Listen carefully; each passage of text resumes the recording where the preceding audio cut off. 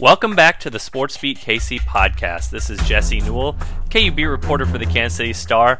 I'm joined once again this week by columnist extraordinaire for the Kansas City Star and making his way actually back from Lawrence to Kansas City, Blair Kirchhoff. Blair, how you doing this week? I'm doing great, Jesse, and it occurs to me that this is the first one of these that we've done coming off a loss in a few weeks, which is odd. Yeah, talking about KU football losses, it's not something we're used to here in the last, 2 weeks or so. No, but there are reasons for this loss, and I'm not sure it was avoidable, but I expected a better performance from Kansas. My bottom line was I didn't get to see the game, but I was following it, and I was just kind of struck by they were done at halftime, and it was just a matter of Baylor fishing it out, and I thought this is the preseason 9th and 10th place teams playing each other. It should have been closer than it was. I know you had a good beat on it and predict Baylor by a couple of touchdowns. I thought it was going to be closer, and you, as usual, were spot on about the Jayhawks. Well, I appreciate that. It does not continue on, so nobody take my advice and run straight to the bank or to Vegas with it, because it runs out. It will run out here very soon. But yeah, 26-7, KU lost to Baylor. We'll talk a little bit in a few minutes, Blair, about Oklahoma State coming up this week for a homecoming game as well, 11 a.m. at Booth Memorial Stadium. But for Kansas, yeah, not competitive in this one.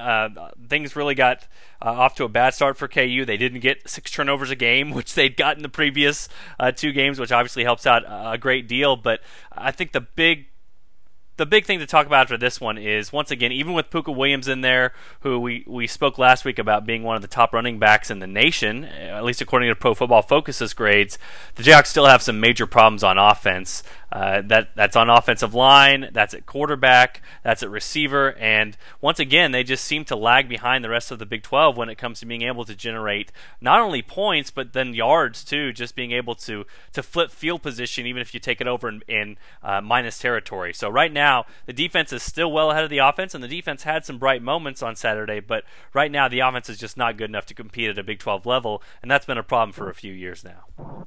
Yeah, it has, and I don't have the Big 12 media guide or record book in front of me, but I would suggest that since the late 2000s, the aughts, when Todd Reesing moved on, that Kansas has been either last or next to last in total offense, and probably several offensive categories in the Big 12. I mean, there have been moments over the years where they popped up and had a good team game or a terrific individual game, but by and large, it always seems to be the offense. It's never consistent. They just too many 3 and outs, too many punts. It's just if you're in a conference that is nothing but offense and you don't have it, you're in trouble. And Kansas was in trouble on Saturday, and maybe in trouble going forward with their quarterback situation. Yeah, we'll get to that in a moment, Blair. I don't have the number in front of me, but just as a guess, you've covered the Big 12 for a while now. Just give me a number that you would guess that average Big 12 teams, average scoring-wise per game. I mean, just give me a number. What do you think is a decent number for an average Big 12 team to just be competitive as a kind of a mid-level team in the Big 12? Well, I think it has to be in the high 20s. To be consistently in the high 20s, and the better teams in the Big 12 have averaged 40 and plus a game. I imagine that if you go down the list of scoring offense in the Big 12 in its history, especially after the first few years of when it was more of a running backs league with Ricky Williams and such, when Mike Leach got to the Big 12, everything changed. It took a little while for the other programs to evolve, but everything changed when Cliff Kingsbury was his quarterback, and that started the succession of great quarterback play at Texas Tech and the air raid offense, and that everybody soon caught on to. It took 40, 45 points to win games in the Big 12, and not everybody runs that type of offense anymore, but it is still a conference that attracts great offensive talent. In fact, I think that every year when the NFL draft happens, you see fewer and fewer defensive players, and especially defensive linemen from Big 12 programs entering the draft. But there doesn't seem to be a shortage of wide receivers and in recent years, quarterbacks. So it is still, it has the national reputation, and it's still true that this is an offensive-minded conference. It's a passing-first conference, and Kansas has not been either one of those in the last in the last several years. Yeah, well, here's your stat, because I basically copy and paste this every time I do this preseason magazine I do every single year, which is KU has averaged fewer than 23 points in each of the last 8 seasons. And these last 8 seasons, they've been last in the Big 12 in scoring average every single one of those years. So it kind of gets at the trend we're talking about, which is we can point a lot of fingers and say a lot of things about Kansas over time and why they haven't been competitive, but if you can't average 23 points per game in any of the last 8 seasons when college football offenses are on the rise and there's never been more points in college football than in the last decade or two, then you're going to have some problems, and that's why Kansas had some problems, and that's why they had some problems on Saturday. And I've wondered this, that Kansas is as bad as it's been in football over almost a decade now.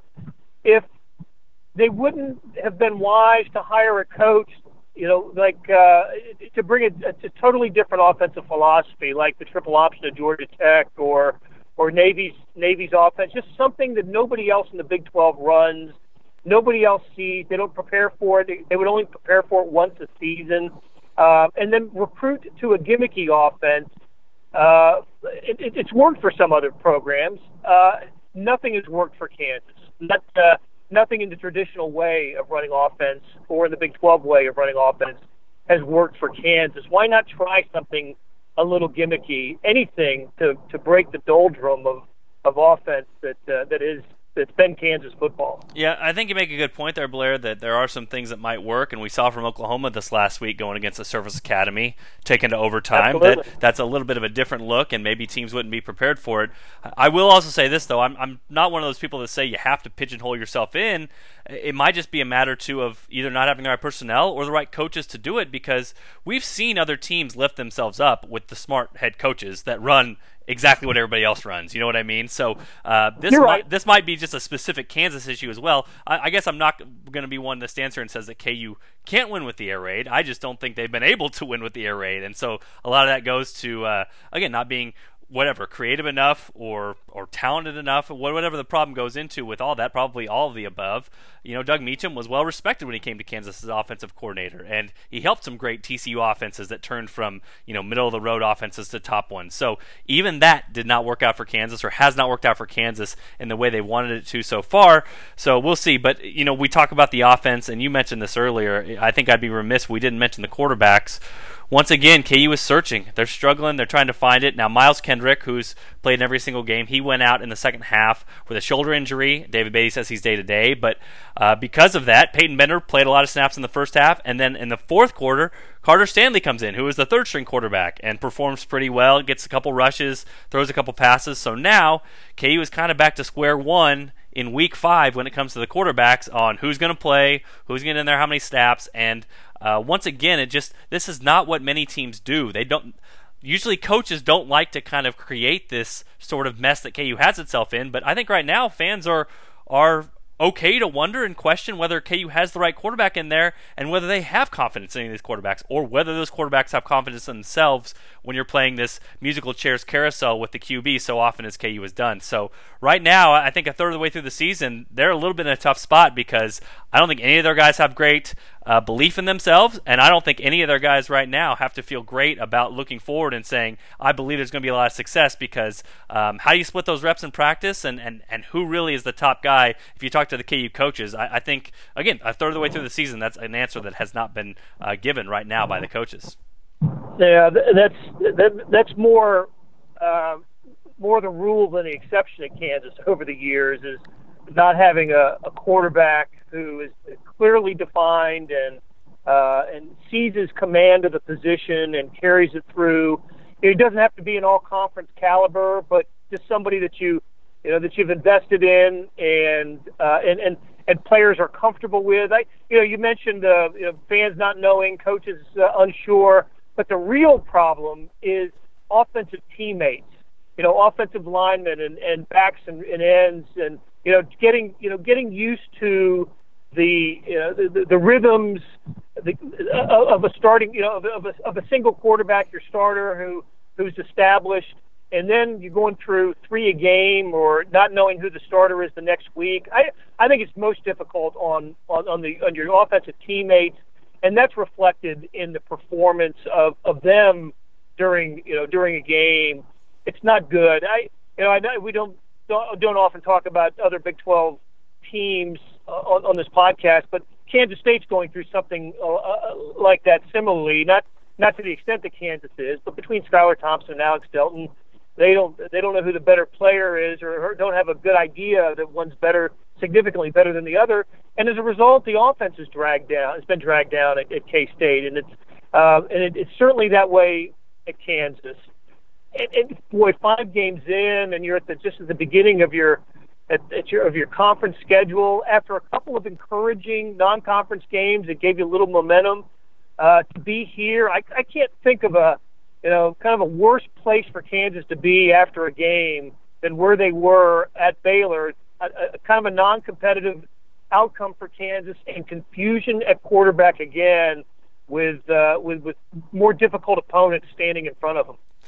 Well, let's look ahead here, Blair. Obviously, Oklahoma State suffered a loss against Texas Tech at home, unexpected one this past Saturday. Now they come into Lawrence. I think a few people are surprised by the line, which is right now around the 18.5 mark. But as I mentioned in my preview story earlier in the week, KU has not been an 18.5-point underdog to Oklahoma State since 2007, that or lower. So this has been a game that has been marked by these two teams not being competitive with each other, the Cowboys being the much better program. And so if you want to be optimistic, if you want to look at KU and say, hey, maybe things are changing a little bit, or maybe the defense, still has an opportunity to keep them in games, the fact that this spread is lower than it's been in a decade kind of speaks to at least that, hey, KU might not have, maybe the whole train isn't off track. Maybe this KU team still can be competitive in some of these future games, and a line like that might tell you something that, again, a couple breaks, a few turnovers here and there, KU might still find itself at least with a chance to win in some of these Big 12 games coming down the line.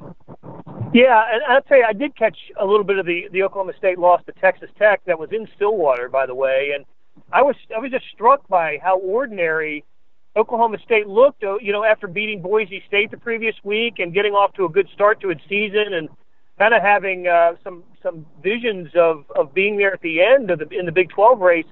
And Texas Tech just took it to them.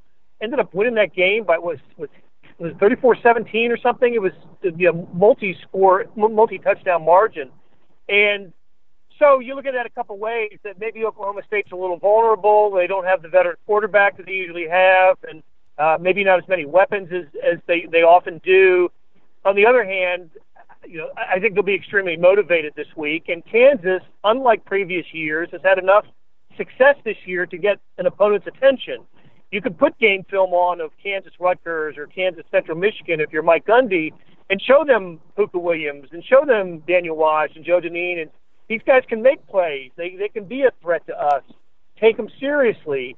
And maybe in years past it was it's tough to get your team motivated to come to Lawrence and to play in a largely empty stadium. I don't think that'll be the case. I think Kansas is catching an Oklahoma State team maybe at a bad time. And you're right. This series has been one where I just remember years where Oklahoma State scores on every possession in the first half and has their backups in pretty early in the third quarter and won this game just in such lopsided fashion. Just bad matchup for Kansas over the years.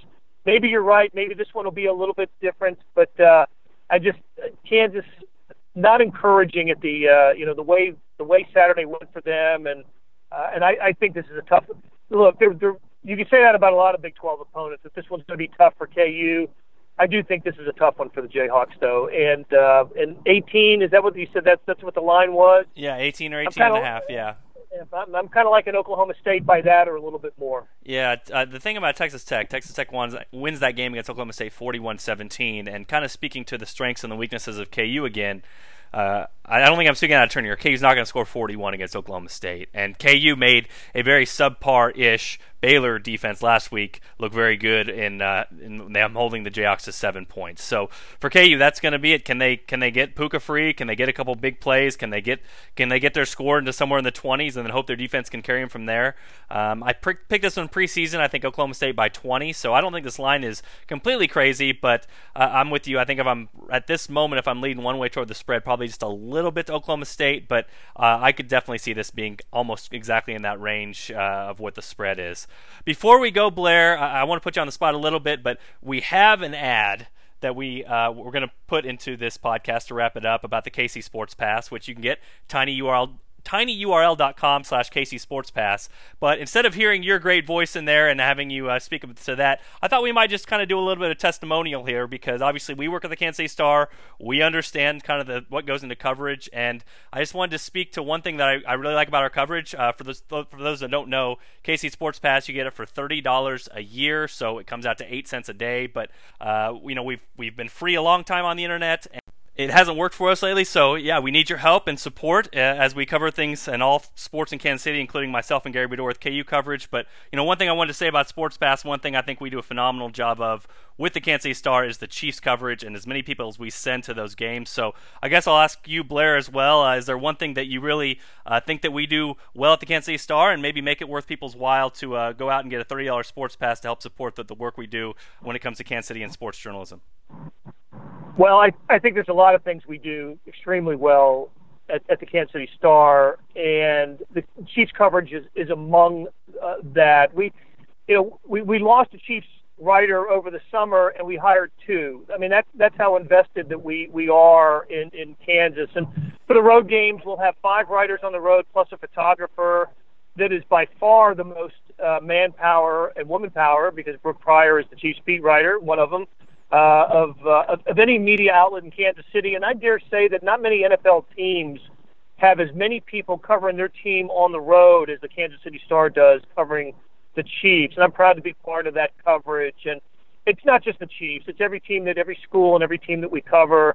So proud to be a part of this of the staff, and hope to continue the good work that we do well into the future. Jesse, I got to tell you, I really enjoy the work that you and Gary do on the Jayhawks. It is without parallel in our market. Well, I appreciate that, but like I said, hopefully people go out there, tinyurl.com/KC Sports Pass, tinyurl.com/KC Sports Pass. $30 for the year, and also the best part about this, Blair, you will never ever hit the paywall again where it says or you cannot access the story anymore. I know that's an annoyance to people. Heck, and it's an annoyance to me as well, but that's the way to support us. That's the way to keep this coverage going. Just to be honest and brutally frank with people, we need your support to keep this thing going, because otherwise the future might be a little bit murkier. We won't be able to send 5 people to Chiefs games or 2 people on the road with KU basketball. So need your help, and we appreciate the support that you can give. 8 cents a day. Come on, man. 8 cents a day. Come on. 8 cents a day. I've got that even in my my little cup holder in the car. You know what I mean? Like that's a good deal. That's a good deal. All right, we're gonna wrap it up there for Blair Kirchhoff. This is Jesse Newell. Thanks for checking out the Sports Beat KC podcast, and be sure to tune in for another episode next week.